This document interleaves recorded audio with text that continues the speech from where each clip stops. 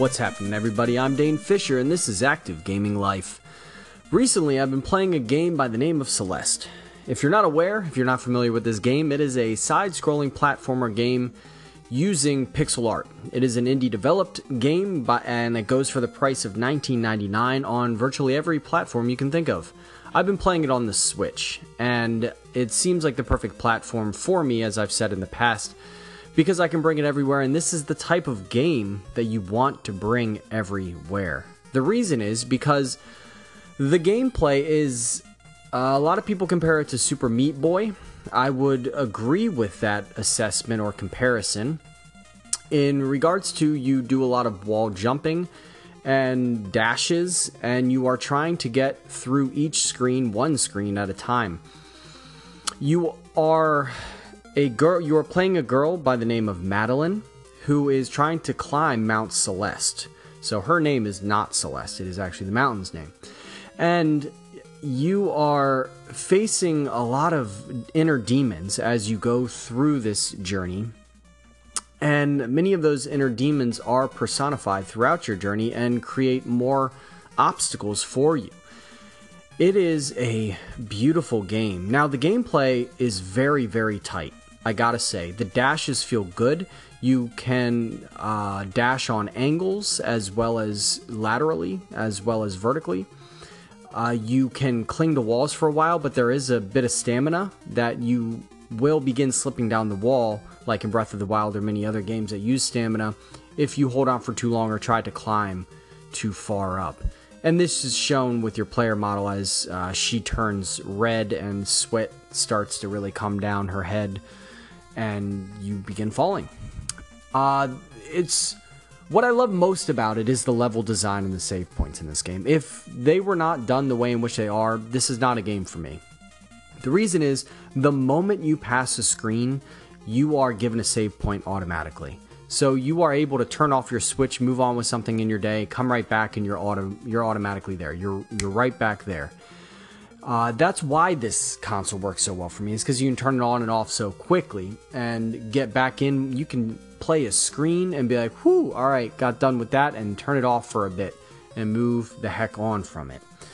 The level design is absolutely wonderful because there are 6 chapters on the front side, and I have only gotten to the peak, so I'm at the top of the front side. I heard the B side is quite challenging, so I'm looking forward to that because I'm definitely always down for a challenge.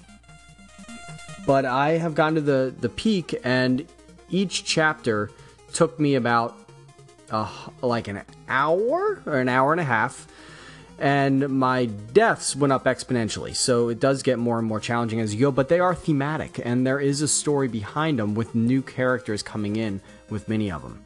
What's great is there is an embedded added challenge by the collection of strawberries that are floating around the maps, and you have to try and find your way through each, I guess, I don't want to say level, but screen to try and get the floating strawberries. But they don't add or take away from the gameplay at all. It's simply up to you if you want to try and collect those. So it will, I would imagine, add something post-game once I do finish the story. What I really dig as well is there are points of dialogue that really explain what the main character is going through. I named her Madeline. That was the default name.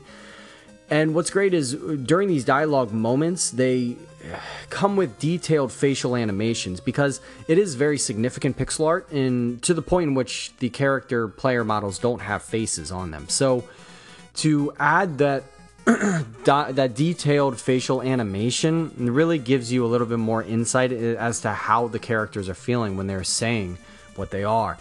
And without that, I don't know that it would have made the connection that it did with me, because you can really feel how much Madeline is hurting on the inside.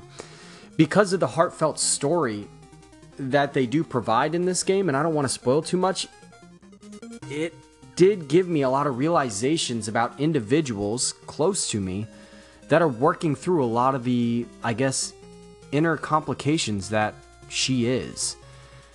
It's really great. I gotta tell y'all, if you haven't played this game, at some point this year, please plan on playing this game. If you have anybody in your life that is going through depression, this game really does a great job at explaining it, but not in a way that's talking down to you, placating you, but in a way that allows you to understand how challenging it is.